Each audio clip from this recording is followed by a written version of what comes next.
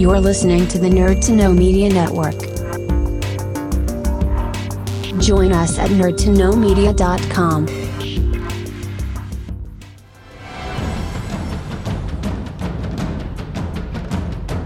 Broadcasting from the Blanchistan Center, this is Phoenix FM. The internet is a communications tool used the world over where people can come together to bitch about movies and share pornography with one another. According to the Nerd Index, you should be upside down in a junior high toilet around the clock. This is We'll do it live! Time goes in, time goes out. Never miscommunication. It's over 9,000! My name is Foxy. The balls are in there.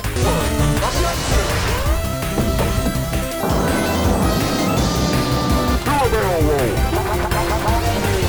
Don't face me, bro! It's a trap! I'm a firing believer! Time to Hey, Charlie, wake up! Oh, God, oh, man!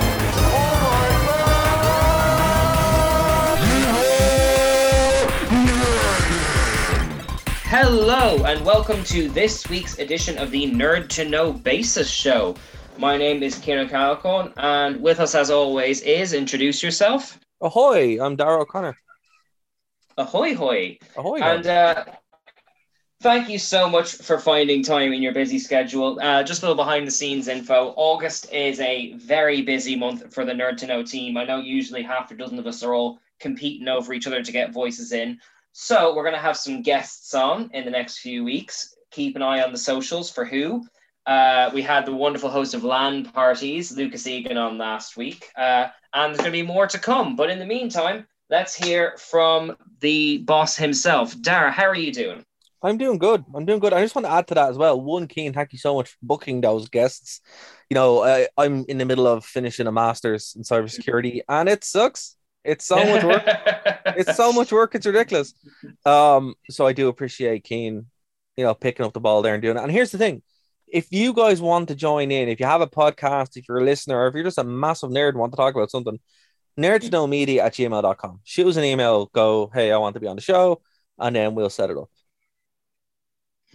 Exactly. Can't be more fair than that. Exactly. I mean, let's just reiterate that we are a community of what would you call yourself? A sort of cybersecurity guy. We have like a drama teacher, a Pokemon/ghost expert, someone who makes jewelry and body paint, 3 people who work in bookshops. Like it's an eclectic mix. Don't think you won't fit in. But no, Phoenix FM is a community radio station as well. So, the whole point of this podcast is to be your community hub for nerd stuff, and if there is a stage you want to be on it, or if you have what I really liked about Katie's show was she'd bring out these guests, and you'd never hear of them before, but they'd be in the community, and I thought that was really cool. So, if there is someone who wants to do that, they're like, oh, hey, I run a small business, or, I have a comic, or making a game or something, reach out to us. Honestly, it's something we're going to try to do a little bit more now that finally the tech issues have been resolved. We're able to go back live again. But also, after August, I'll be relatively free. So we'll be able to kind of go back into it and really, push ahead on this. And look, we're facing down the barrow of another lockdown. So I think we're going to be making a lot more content. Always the optimist. Well, sure, we've got plenty of time to talk about lockdown stuff, but I'm quite eager because you mentioned right before recording that you have seen the new Suicide Squad movie, confusingly not called Suicide Squad 2, but however, how did you find it? Well, look, I'm not going to get into spoilers and such. I don't really need to. It's interesting. It's the Suicide Squad, which is a weird. It's not a sequel, but it kind of is. But it's a reboot, but not really. And what I mean by that is, it's they try to have the cake and eat it too by having sequel elements in it. Then they completely undo that and then go a different direction with it. But you're still this really feels like a sequel, but it's not. So, I'd say, look, if you haven't seen Suicide Squad, don't. Oh my God, you didn't enjoy it? No, the first one. Sorry, the first Oh, one. the first one. Yeah, Oh, yeah, gotcha, yeah. gotcha. Okay. So if you haven't seen Suicide Squad, don't watch it. It's there is Right. literally no point to watch the first Suicide Squad movie, right? Okay. But if you haven't seen this one, go see it. It's a lot of fun. Like genuinely, it. The problem with the first one, I mean, there will be spoilers for the first one because it's like what, it's 4 or 5 years old. It's like if you haven't seen it now, I'm like, I'm sorry. Problem with that was it never. The threat wasn't met appropriately. So basically, the plot of the first one, as you know, was like this witch goddess who was causing problems. I'm like, okay, why are they sending Harley Quinn, who is just a person, a crazy person, a man who throws boomerangs, who are just boomerangs, and other such things? After this, you send superheroes. You send the Flash. You send Batman. Batman's not really a superhero, but he'd figure it out. Yeah. Superman is dead, I think, at that point. Or Shazam. Yeah, it's a ring itself because you've got two layers of they're creating the squad in case Superman goes evil, who is dead. Yeah. And at the same time, you have in the movie, Enchantress is recruited to the Suicide Squad for the reason that in case Superman goes evil. But then she turns on so it's a threat they created for themselves, but the movie never addresses it. Look, Enchantress is like the Suicide Squad were always designed for Black Ops, right? Yeah. And that made sense. And you're like, cool. And what I mean is, like, in this movie, it's a Black Ops operation that they're doing. And it like makes way more sense. It's like, okay, I can buy this. Even though Harley Quinn is there, and she's there because she's Harley Quinn and people really like her. But she does actually serve a purpose in the movie. And she is like not the best part of the movie, but she is really enjoyable. Right. But like the whole thing kind of comes off more not believable because the end of it, is ridiculous. But it's like it's more appropriate. That's the word I'm looking for. The whole movie is more appropriate and more tonally consistent. So like, they'll have their threat and they send in the Black Ops groups, and then it kind of goes from there. And you're like, okay, this actually makes way more sense, and it's a world I can get behind because I'm like, my whole time I'm not like, where's Superman? Where's Shazam? What's going on? Except at the end of it, when they do what they do, the same problem happens. Like, there's no way Superman isn't watching it going, I have to go do something. I can't just stand here and like let that happen. And that's the problem when you have Superman in these movies, because you're like, he's not in the movie, obviously, but I mean, in the world, it's like, he's not just going to sit there and let it happen. He's going to come and do something, and that's the problem. Like with the Black Operations, when they just have a focus to that, it's like, well, he's not really going to care because it's like, it's not really that big of a deal, But when they start introducing threats that are beyond your average, and they do call them metahumans, but it's still at the end of the day, like, the threat at the end of the movie is this ridiculous thing. And you're like, come on, there's no way, Well, can I interrupt there because I this is by James Gunn, who did the Suicide Squad, and his movies involved 4 or 5 unpowered people taken on a living planet, and that kind of worked. So what is it about this film with ostensibly it sounds like similar stakes with a bigger super duper villain and a shark? What is it that doesn't gel well with you in that regard for this one?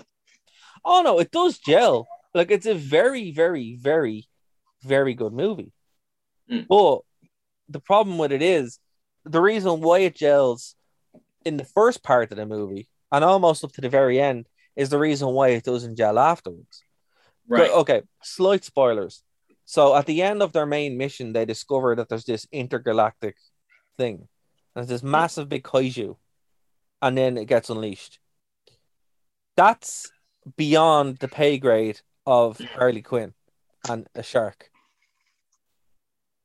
Yeah, which is peculiar because Birds of Prey exists and they had the scales kind of correct in terms of the match up there, That's it. Like Birds of Prey makes sense because it's like, okay, it's a low level You know, even with Batman, like you would not see Batman fight a kaiju because you'd be like, I can't fight that. I'm gonna call Superman. You know, it's like that's what you Yeah. do. You know, or I mean, he'd Shazam. try, I'm sure, but Yeah, but he wouldn't. He'd realize this. I don't need to do this because yeah. Superman is there. This is what they do, and they've also. I'm thinking about this is post Justice League, so the Justice League exist. Mm. You know, it's like, can you? And here's the thing. They also say that it's they show it on TV, so it's on TV, and no one is watching it. Going, we should probably go and fix that, lads. Yeah. It's like it's kind of ridiculous. But that being said, tonally this was brilliant. It was a lot of fun. James Gunn did a really good job. It's like Guardians of the Galaxy. Really feels like a more violent Guardians of the Galaxy. Like it is excessively violent. But it's fun. The cast is really good. Idris Elba is amazing. I really like Idris Elba. Always have, but I think he works way better in this than he has in like as Heimdall. He just wasn't a good Heimdall in Thor. Well, he wasn't given a lot to do, in fairness. He wasn't. Like, No, he wasn't. But even in Ragnarok, he wasn't very good. But he's very good in this. Your mate's in there. Your man who made that train wreck Thor movie. Oh, Taika Waititi? Yeah, he's in it, and he plays a drug addict. My mate. It's fun. I thought you were going to say Peter Capaldi. Peter Capaldi is in it, and he's actually a lot of fun. Well, can I ask then, because this is the aspect I'm most curious about. The cast for this movie is huge and all notable. And I know we're living in a post-Endgame world where like millions of people can be in these movies. But how does the movie do a job of juggling all these characters and giving them space to grow and all this kind of stuff? Okay, well, then we're going to have to get into spoilers. So if you want me to talk about it, we are going to have a spoiler section. Is that all right? All right, listeners. Well, like, come back in like 4 minutes, maybe. Well, I'll keep an eye on the track then. Yeah. Yeah. Okay. So they kill loads of people. Right. So that's how they do it. They just kill them all off. Not everyone. But right. Well, I mean, that's not a huge spoiler because the entire conceit of the Suicide Squad comic was that one of them would die. Yeah, issue, it's the conceit, and they actually lampshade it as well. Going, it's suicide. It's like, well, that's kind of our job. Yeah. I mean, it was rubbish that only Slipknot, the man who can climb everything, died. And like, that's the entire point. They're called the Suicide Squad because they're sent in to die. Yeah. So the movie opens up with the team in the last movie, and they all die because it's a trap. Right. And throughout the whole course of the movie, the other team pretty much completely die, with the exception, and even Captain Flag dies as well, which sucks because he's really good. The only person that lives is Harley Quinn, and that's it. Oh, and Idris Elba, and that's it. And you're like, all right. Oh, sorry. I mean, like of the notables, there are two others that survive. But I don't want to give everything away. But like, it's just kind of, that's how they balance it.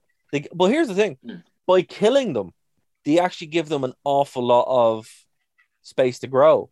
Like, Captain Boomerang dies, and he has more character growth and depth than he ever did in life. Well, that's just it. You've got to like have stakes, like and that's it. And the movie does actually have stakes, and stuff happens that makes sense. And Peter Capaldi has a really funny death, but it makes sense. It's like it's not coming out of nowhere. I think the good thing about this is James Gunn is kind of, his hands are not tied by a larger Marvel story. He can just kind of do what he wants because all this is going to be wiped very soon anyway. Like all of this is going to be wiped. So it's a self-contained, it can do what it wants kind of thing. Yeah, it's fixed, right? Like as far as they're able to do X, Y, and Z. But he's able to do a lot more because as soon as Flashpoint happens, all of this is being wiped anyway. So all of this is being garbaged. Or not garbage, but it's all being multiversed. So they can kind of do whatever they want. So now if they did want to bring Captain Boomerang back, they can just be like, oh, it's a different version of Captain Boomerang. They brought Superman back. Well, actually, kind of moving on. Well, I would say, look, if you're a fan of the first one, you'll be way more satisfied with this Suicide Squad. It's very good. It's a very good movie. Has some really good characters, some really good moments. It's very funny. And look, I wasn't even upset that your man who ruined Thor is in it, so we're fine. But what I will say is, there's also some more news on the DC thing before we jump into our next story. That what's it? Miller? What's the guy's name? Adrian Miller? Are you talking about Frank Miller? Ezra Miller. Flash, yeah. It turns out the main bad guy in Flash is actually going to be a negative version of him. So it's going to be negative. Okay. That's a very Flash thing to do, and I don't even know Flash. Yeah, well, it makes sense. I saw some of the set photos, and it's all in 1989 Batman. Right. So you have the car and stuff, and I'm just sitting there going, "Oh my god, this is so cool." Is there any update on when that Batman film's coming out? But by the way, your 4 minutes are up for spoilers and Suicide Squad. That's all right. We're done. Is there any update on when the Batman film with Robert Pattinson's coming out? Oh, I have no idea. I have no interest in that. The good one, I think, is 2022. I have no interest in that movie. I have absolutely no interest. Here's the thing: it's like he refuses to get in shape. He refuses to do. I'm like, what are you doing? Like, did you not see Ben Affleck? Did you not see how he could crush your skull? Did he? I watched the wrong film. Dude, Ben Affleck built like a what house because it's just he's the most legitimate Batman I've ever seen on screen. Well, Batman's a character who, even if he can't fight Thor, he's clever enough to kind of get around. That's his kind of thing, I mean, Michael Keaton isn't Arnold Schwarzenegger No, but Michael Keaton is still imposing. He still has that. Robert Pattinson doesn't have that, and he does. Look, I'm not saying he needs to be built like Thor, but he needs to do some push-ups and some sit-ups because, literally, that's what Batman does. His mind is obviously, he has 52 master degrees, and his body's at peak physical condition at all times.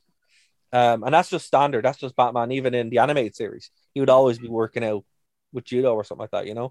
So it's like you have to do something, Robert Pattinson. You can't just eat loads of cheeseburgers and be Batman. Come on, I don't think he's gonna be an obese Batman. There's a middle ground, Yeah, but I for example, with Spider-Man, I don't know. I'm not gonna hate on it because it's there's not enough for it to hate.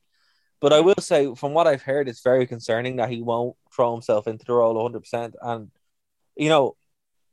there's going the other way as well with Heath Ledger's Joker, where he threw himself too much into it and went. That's a fair point. But even with Christian Bale, where he went off, did The Machinist, which is a great movie, went down to literally a rake, it's actually terrifying, like a skeleton, and then bulked all the way back up to be a Batman in 3 months. I'm amazed his heart didn't give out, to be honest with you.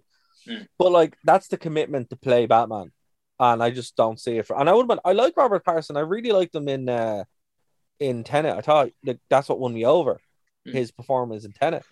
But I'm like, you need to, you can't half-ass playing Batman. You have to really go for it. But as I said, I'm not excited about it. I don't like Year One anyway. It's not a good story, in my opinion. And what we have seen a lot of Year One in Batman Begins. So I'm like, yeah, true, yeah. I'm like, okay, I've kind of seen this. Flashpoint is more interesting because it opens up the multiverse now. It fixes all the DC problems and then kind of creates everything. It allows them to do certain things. So they can do a Batman Beyond movie, they can do a team up movie, they can do a Rock of Ages, they can do all this kind of stuff, and it's like, okay, cool. That's way more interesting than whatever else you're going to do, because I don't think Marvel's sequential storytelling works because people have bought into it and it's done. DC's storytelling has always had this problem, which is why they created the multiverse in the first place in the 40s. Was because they paint themselves in the corner. They're like, oh crap, what do we do now? And this is it's been staring them in the face the entire time. They've always and they've done this where they've jumped around. They've done because the Tim Burton Batman is not the same Batman as in Batman and Robin, but it's supposed to be. Yeah. But it doesn't make any sense. Here's the thing, though. If you're well, tier, fair enough, that could have happened. But and here's what they are doing is Michael Keaton's Batman has always been Batman since 1989. He never stopped being Batman. So that means after Batman Returns, he just kept going, and another branch split off where it was the other guy. What's his name? His name escapes me now. Val Kilmer. Val Kilmer. Thank you. Val Kilmer's Batman took over, and in that timeline, Val Kilmer's always been Batman. George Clooney's always been Batman, and I think that's a much more interesting way of doing it, because it's like you can just go back to these guys and go, "Hey, what's up? What's been happening?" So like in some continuity, Christian Bale is still Batman. In another continuity, he's not Batman. He's in Italy. In another continuity, he's dead. In another continuity, well, then you're kind of alluding to the question I've been waiting to ask, which is that surely, even though this applies to Marvel too, surely once you've opened a multiverse, sure, it lets you tell any story you want, but doesn't it also diminish the stakes? Being that, like, oh, if Batman dies, there's 15 other Batmans out there. Like, I mean, yeah, Loki dies, there's lots of other Lokis. Like, how can you get invested in something which is infinite, you know? Well, see, that's the thing. Like, I think in Marvel's case, they're going to have to fix it, which is what they are going to do. In DC's case, it's just how the comics are.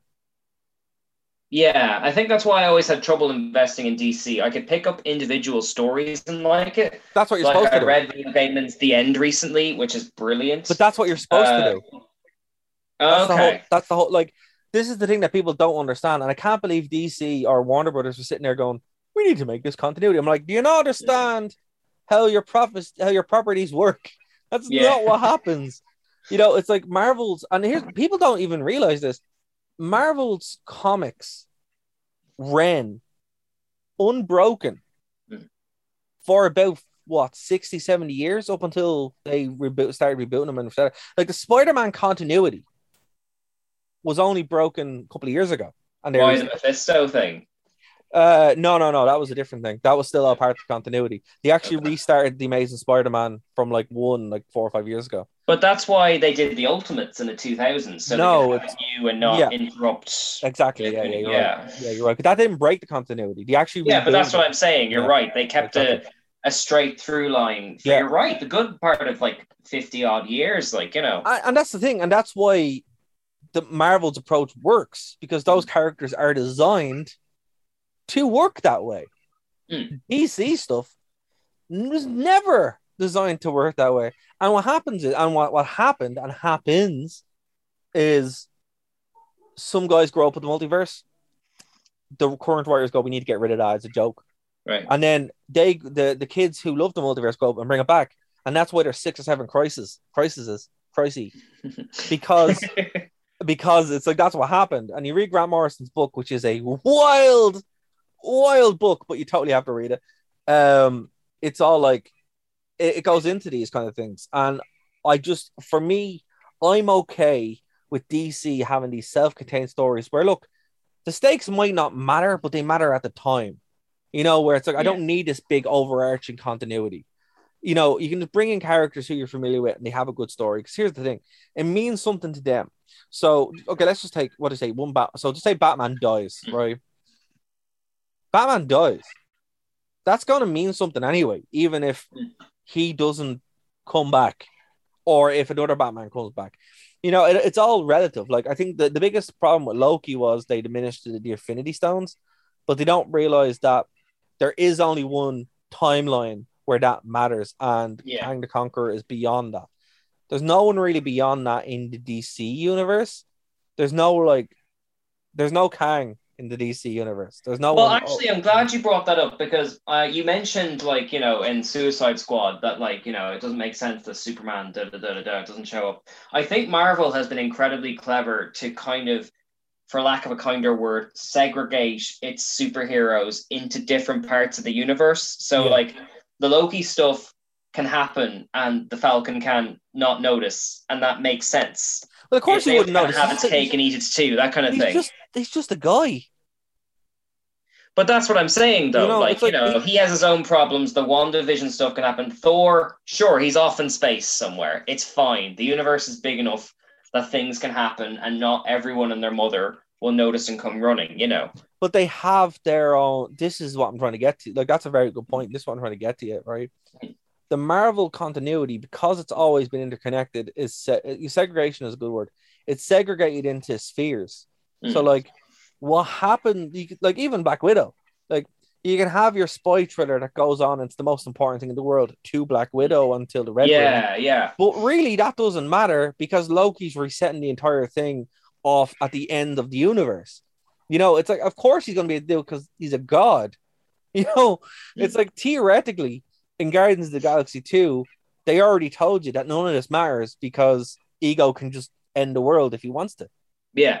You know, so it's like, you know, Thanos is a weird one because like Thanos really shouldn't have mattered that much. And Thanos actually failed because they were too busy. Like the only reason why the Avengers lost was because they fought themselves.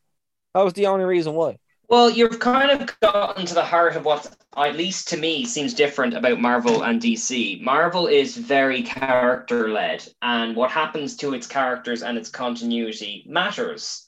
But in DC, like, and the stakes in Marvel, like you say, Black Widow, are epic because they matter to the character, not because they matter to the world. Whereas in DC, every villain is a Thanos-level villain because you're dealing more with characters as epic concepts and rather than as characters with personality. Do you know what I mean? Like, well, that's it. Like with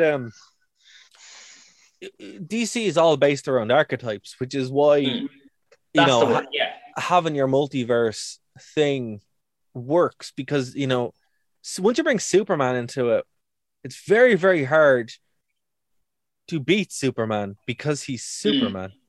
You know, it's like it's very difficult to do. You can't really do it. You know, it's very difficult. Shazam, the same. Yeah, he might be a kid, but he's still Shazam. Yeah. You know, like the only thing and even Batman, like enough time and prep, Batman can beat anybody. So it's not. It's never actually a fair fight. You know, no matter. But I suppose to kind of circle back to your thing, in order to justify a world where this many powerful people exist, almost every single thing that comes along has to happen. Be big enough to, do you know what I mean? But it also has to happen. Scale. So it has to. So every single thing that could happen has to be able to happen. Yeah.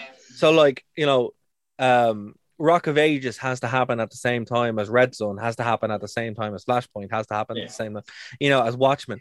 It has to all link in together because other than that, it falls apart. You can't have these stories that all link together because at some point you're going to break your continuity.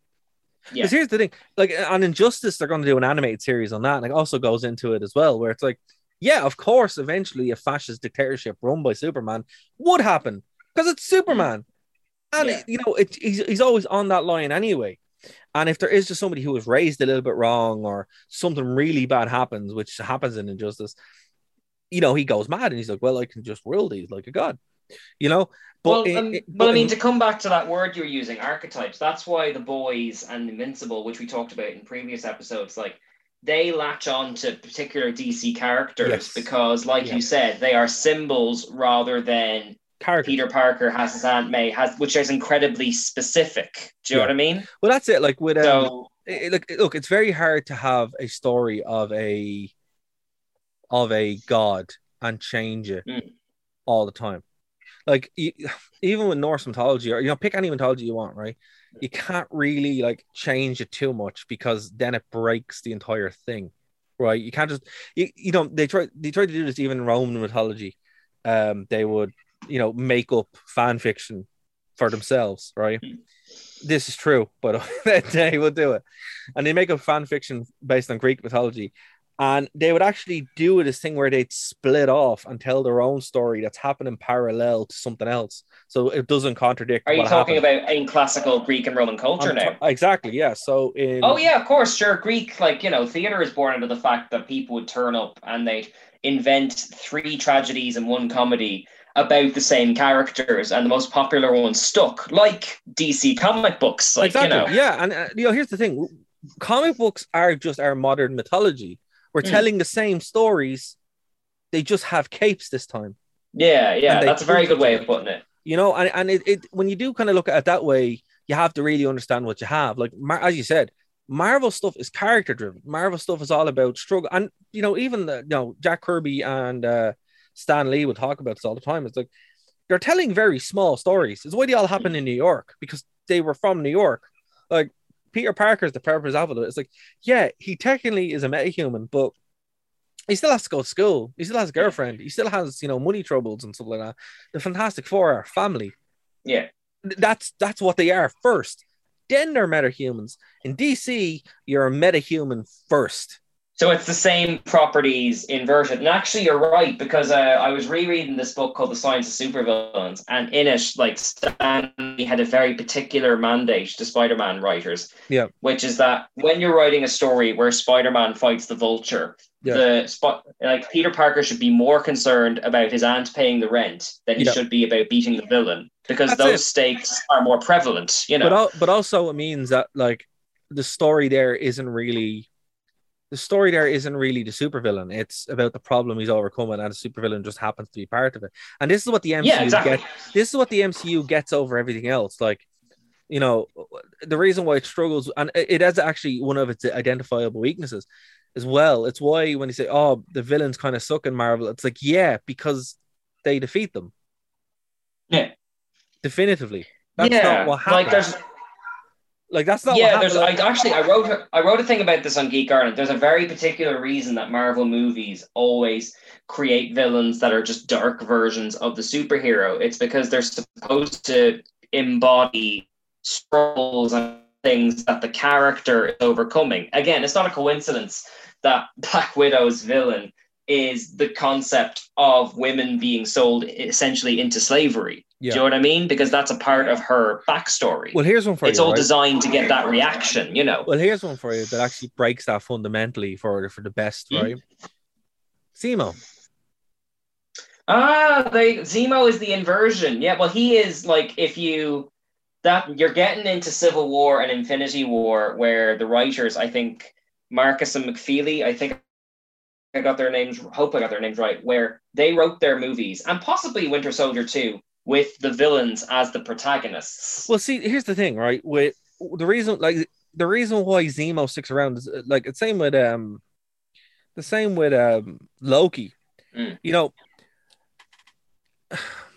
A rogues gallery is popular, and the cool thing about Spider-Man now being more open with things is, the Vulture still exists. He's just hanging out in prison. We know that the Scorpion is there. They killed off Mysterio, which is really annoying because you're not supposed to kill them. Did they? Because he's a master of illusions. Well, that's it. It's like, I think, and the Red Skull's still around. This is what gives them their depth and, like, gives them challenge over and over again. Now, I know some people are like, yeah, but then it gets really tiresome. It's like, well, write better. Because these have existed for 50 years and it's never really been a problem without killing them. Like, Killmonger, they're probably going to bring back, and they actually are bringing back in the What If. But Killmonger shouldn't have died.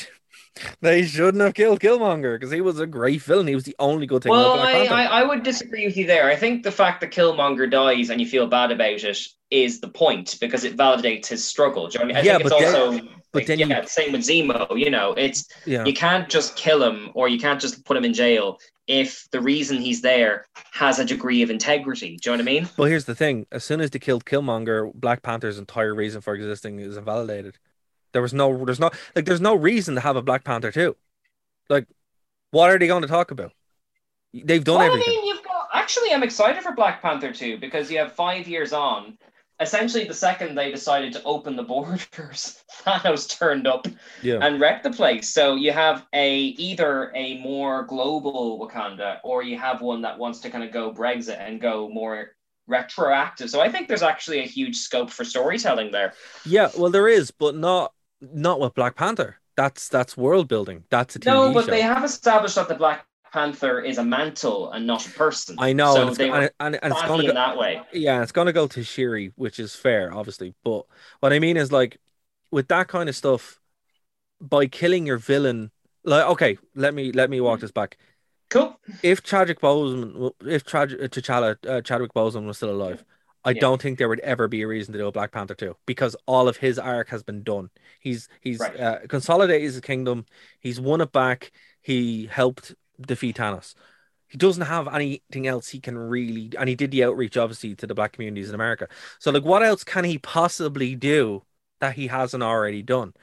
And that's what I mean. Like, you need to have these villains. Like, Thor's story isn't done because he's off living for himself now, right? But his story's almost done, which is why they're bringing in Jane to carry it on, right?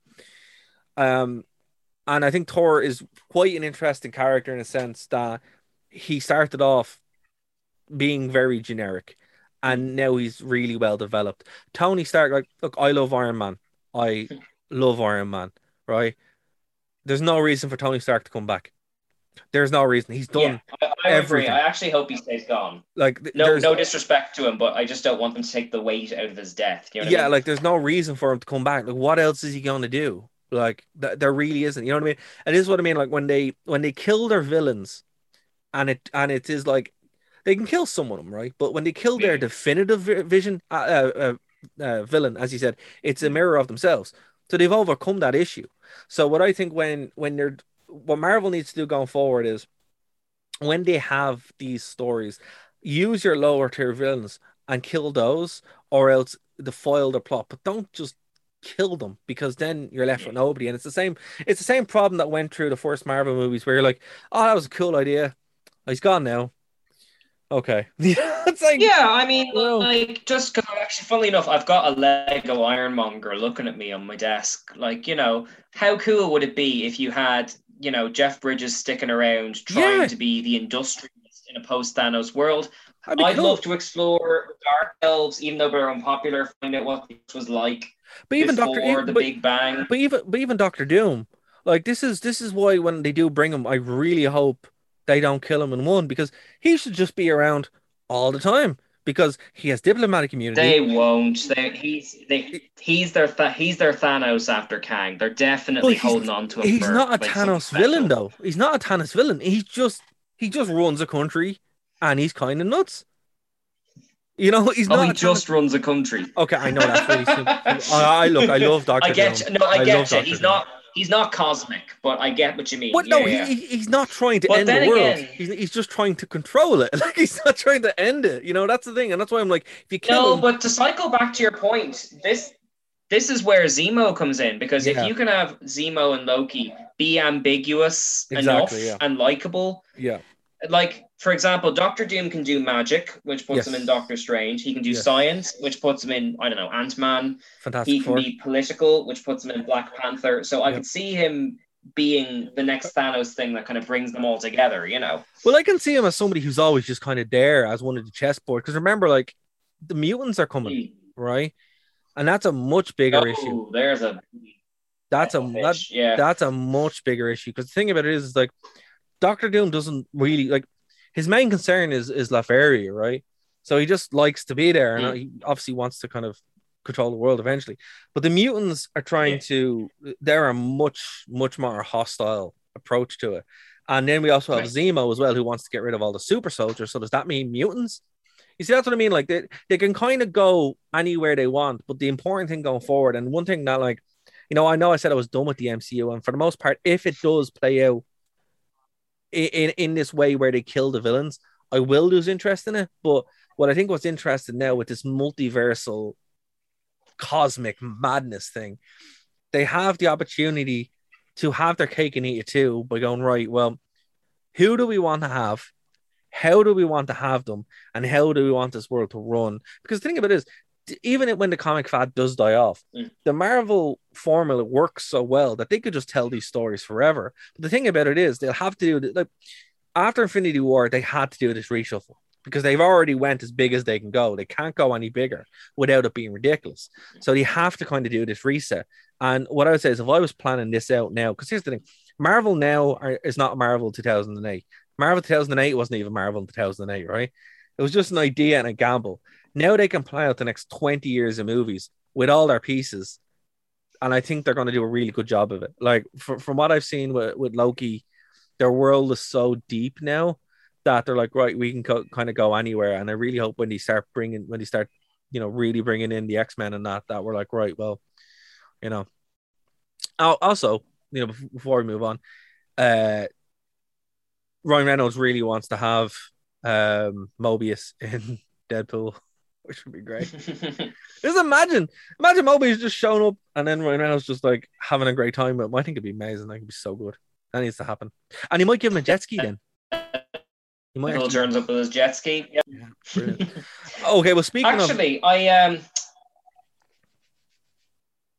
was going to say, speaking of Doctor Who shows, big news broke in. How do you feel about the whole Doctor Who news?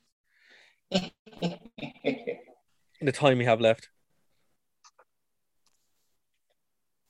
Can I just ask, how do I sound? Because I'm sounding a bit robotic on my end. Am I sounding okay? You sound great. Okay, cool, fine. Yeah, it's so for anyone who may have missed it, they first of all, since the last episode, they had their big Comic-Con thing, where they announced what the next series is about. And then briefly after that, they announced that both Jodie Whittaker and Chris Chibnall are leaving. Which, I mean, I know he's not well liked. Jodie Whittaker is mostly. I find it a bit of a cause for concern, because that means that in the most technical sense, Chris Chibnall is the first showrunner to not preside over two doctors. And based on Joe Martin, the other doctor being introduced, I think he was planning to have two doctors. So I don't know. I'm worried about the state of affairs. I'm doing an article for You're worried now? Ireland about it now. You're worried now? I'm worried in... How long have I been saying on this show that it was terrible? Well, funnily enough, I've been doing a bit of maths, and people in the know will say, oh, Classic Who, like, it got its shot in the arm when it quite that now, 16 years thereabouts. This is about the time Doctor Who was starting to get cancelled in the classic era. Yeah. So I don't know. I think Doctor Who's too big to fail at this point. It could probably run for another 10 years. No, look, as I said, like even Star Wars isn't too big to fail. Like look at the damage that the Rise of Skywalker, like those horrible movies did to the saga. Like they damaged it almost beyond repair. If the Mandalorian hadn't come along, that the whole saga would be dead. Like dead, like done, not coming back ever. You know. And I think the Doctor Who for me, like even though I didn't stick around as long as some people, it's so bad, man. Like so bad. Like it's a bad show, and it doesn't have to be. That's the saddest part. Like when I was watching Peter Capaldi, actually it's funny. There's a Matt Smith's in another movie that looks really good. With your one from the Queen's Gambit, and I was like, oh man, I really miss Matt Smith. Yeah. And then, you know, watching Peter Capaldi, I'm like, he's actually really good, you know? And, you know, you're just sitting there going... Oh, yeah, they're stunningly talented, yeah. But, like, with Jodie Whittaker, like, I don't know if it was just her or if it was the writing, but it just never seemed good. It just seemed terrible. It's a funny one. Actually, funny enough, I watched a 5-hour essay on this the other day because I like suffering. Yeah. Although it is very good. I like the Jodie Whittaker era in general, but doing the maths on it, I struggle to think of an original idea or take that it brought to the table. Now, as an experiment, I googled Peter Capaldi Doctor Who, and funnily enough, you can find a Guardian article for 2017 where people are bemoaning how bad the writing has become. So I feel like in every era of Doctor Who, people are complaining about Doctor Who. I don't mind that. But I would say the weakness of this particular era is it hasn't brought much new to the table. Just taking the last era. Hasn't even brought in fans. Stephen Moffat's run.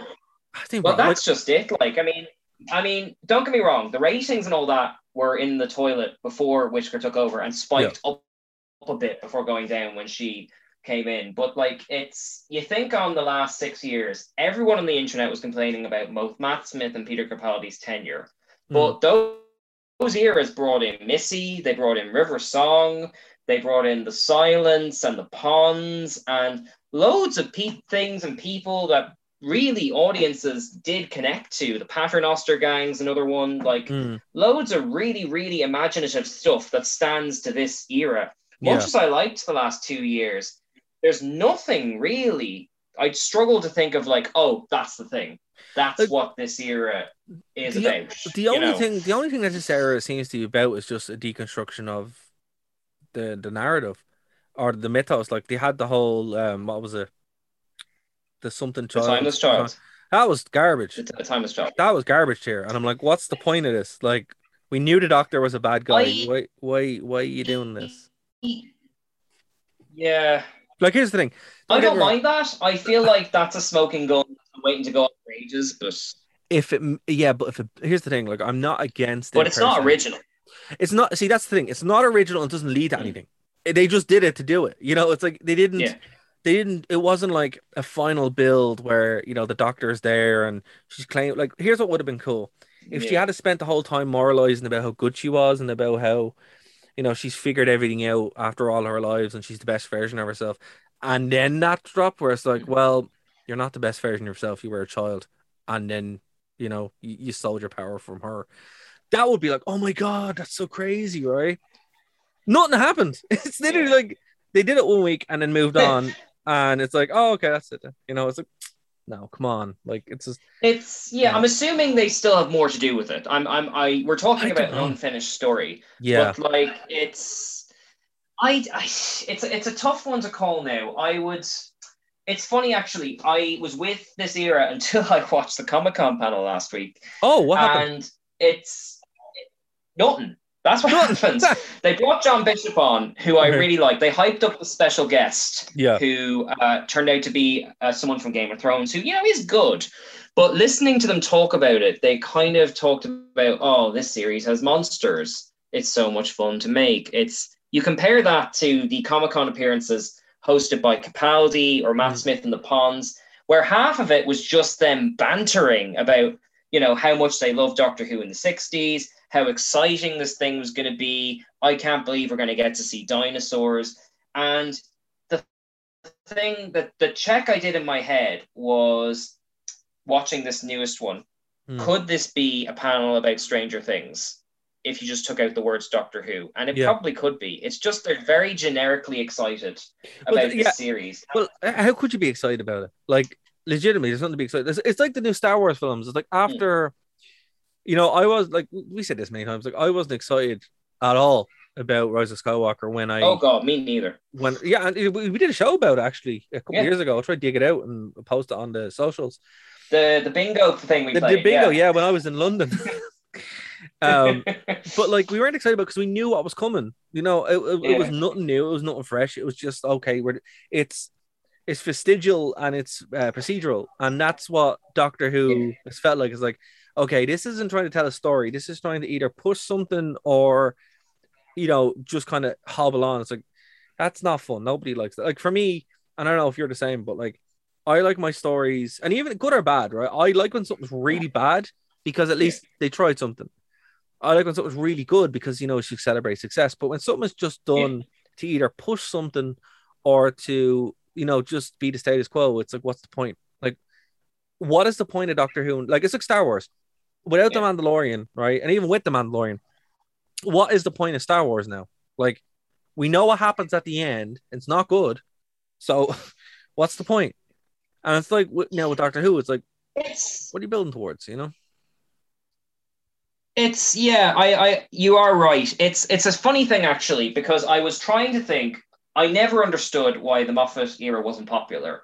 But if I had to guess, I would say that it had so many ideas that were all competing for space and air that it always felt like it was in a rush and wasn't fully developing things. You could have done The Silence for 3 series. You could have done River Song, Who Is She, for 5 years. You could have done Missy for 10 years. She's that good. Yeah. Whereas this era has the opposite. It hasn't got enough good ideas. And don't get me wrong, there are great episodes there. I love the Haunting of Il Diodati, the one set in the Middle East. Not in the Middle East, in India. It's are good episodes, but those episodes exist as islands. They aren't part of a big fabric that's building towards something wonderful. It's like, I mean, when this new era starts, John Bishop, I love him. He's probably gonna be great, but it does feel like we're, I keep waiting for the big thing the series is going to pull out of its sleeve to be amazing. And beyond the actors and like the special effects and the music being good, I don't get what this era is trying to accomplish. Do you know what I mean? It's about to be over. But even still, with the special effects and stuff like that, with an increased budget, like I watched an episode and they were at a day spa, and I'm like, what the hell is this? Like, what is this show is even about? Like, Orphan 55. Actually, it's funny enough, I was thinking about that because the conceit of that is that, the world's gone to hell and all the humans have become monsters. Similar to the one with Derek Jacobi and David Tennant, where they found the master. They had future kind, and they were just extras with like fangs and like kind of Mad Max punk. So it's really funny to see how all those have become much stronger. Yeah. But like, I don't know. I'd love this era to just be about something. It has its heart in the right place, kind of in terms of some of the stories it's doing. I don't know. The last era had Like, look, it just seems like they're pushing, they're trying to be pushy and push things and agendas. And I'm like, look, fair enough, do that, but be good, be good. Like, for example, Wally's brilliant, right? Wally pushes, it's all very political, don't trust big corporations, climate change, all that kind of stuff, right? Environmentalism. Yeah. That's all fine. But you know what's more important? The movie is good. Yeah. I love Wally. I don't love Doctor Who. Yeah, you have to be entertaining first and have a nice message second. Exactly, Funnily enough, thinking about Russell T Davies and like kind of Moffat, they had very particular ways of scripting. Like Moffat would do an ideas draft and then make sense of the ideas draft and then a joke draft. Even in the worst Moffat episodes, there was bound to be 4 or 5 absolute brilliant gags. That was kind of the aesthetic of that mixed with nightmarish fairy tale stuff. Russell T Davies was soap opera mixed with sci-fi, which is very much his thing. And it allowed the show to grow into America. Yeah, of course. And I struggle to think what is this era's kind of X factor, apart from obviously kind of the liberal stuff, which, it's good to have it. But I don't, apart from maybe the idea of family in a very generic sense, and the other eras did that too anyways. But okay. Well, here's where I'll draw the line on that, right? It's like, you have like the Pawns, for example, right? And you know what they're about, and you know where they're going, and you know the relationship they have with each other, and the relationship they have with the Doctor, and when they get sent back in time, it's devastating, right? Yeah. There's nothing. If they killed anyone in this season, you wouldn't care. You're like, okay, I feel bad for Yaz, but that'd be more out of like a sense of untapped potential than it would be out of attachment. But no, that's not what I'm saying. Like, obviously, all these actors are great. I mean, like, as a character, like, you just I get you. You just would not care. We talked about stakes. With the DC and the Marvel stuff. It's like when you're watching a movie, like, what's the reason to keep watching? What's the like? I'm watching a show called Upload at the moment on Amazon Prime. It's not great. It's pretty good. When it gets going, it's actually quite decent, and you start caring about the characters and stuff like that, and it's like, it's just basic writing. You should actually be invested in what's going on. And when modern Doctor Who, you're like, they just do stuff. And look, even if they weren't pushing agendas or anything like that, look, I don't care about that really. But I'm more just like, what was the point of this show? Like, what's the why did we? I haven't spent 2 and 3 years defending this era on the internet and putting my non-existent integrity on the line. What was? Pardon me. We're at 53. What was my effort spent on? And we will end on that grim question and pick up there next week. Okay, before we do, I have to say, it's been a valiant move. I do respect that you are always able to see the good in it, but here's the thing: to the people in Doctor Who, you are broke Keen's kind, gentle spirit. How dare you? How dare you? How dare you do it? He defended you. I will probably still enjoy the next series. apologies. But you just won't defend it anymore. You just won't defend it anymore. You know what? I won't defend it, but I'll also just move on from it. Yeah, that's fair. There are people out there on the internet who are like, this killed the show. And to them, I say, the show has been killed multiple times in the past. Yeah. It will come back. Yeah. You know, it will regenerate. Yeah. It'll be regenerate. I have high hopes because one of my favorite writers of the last series is being promoted to a bigger writing role in the next one. Again, the Villa Diodati one. But at the same time, it feels more like this last season is making the most of a mixed bag, and that's not the strongest hand you want to go into a finale. I think the show. I'd like to be proven wrong. I think the show needs to find out what it is, and once to find out, like it's like Star Wars, right, or any kind of property. If you don't fundamentally know, or even anything, you don't know who or what you are. How are you supposed to build something out of that? Exactly, and that's my advice I'd give to anything in any capacity. Sort your own stuff out and then go for it. If you're writing a property, figure out what it is, what you're trying to say, and what you're trying to achieve, and then write. Don't just go, oh, we want to do all these things, because it'll never happen. And that's I feel bad for Jodie Whittaker, because it was groundbreaking. But everyone's going to be like, oh, I never want to do that again. Finnish Audios, they'll snap up her contract straight away. There we go. It's like, your Rise of Skywalker analogy is perfect for the last 2 years of Doctor Who, because Moffat and The Last Jedi are like, we're going to take risks and piss people off, and then we're just going to own it. And I get what people get upset. And this era is like The Rise of Skywalker, where we're going to please everyone, and then no one's going to be happy, including the people from the last one. It's to be fair, it's not just Chibnall's fault. Moffat made the aim to make Doctor Who more niche, and Chibnall has tried to win the general audience back and just lost the niche people. So it's not entirely his fault, but this is where we are, Yeah, no, that's fair. And we will, if people do have anything to add to that, of course, leave a comment below, send us an email. We'd love to hear your thoughts on it, because I know we kind of go back and forth with this, and we just want to say it is an audience show. nerdtoknowmedia@gmail.com is where you can reach us, and it'll be cool to see how this goes. If you're listening, we'd love to have you on. Absolutely. I love you guys. I'm sorry for being down. Absolutely. I know no one else is probably, but well. But anyway, sure. End on a happier note. Dara, is there anything you want to say or plug before we go? Go over to nerdtoknowmedia.com. Check out all the shows that we have. If this is your first time listening to the show, welcome. What are you doing? Go over to Nerd to Know Media. Check out all the shows. And look, the listenership has been going up. It's quite a lot. We do appreciate every single one of you. And we're thankful that you guys still stick with us and enjoy the content. The numbers are great. They really are, keen. So thank you to everybody who chimes in. But we want to hear from you. So go over to Nerd to Know Media, nerdtoknowmedia@gmail.com. And also, as I said, all the tech issues have been resolved. So we should be back to being live really soon. We'll be live. Yep. Random opinions in real time. Yeah.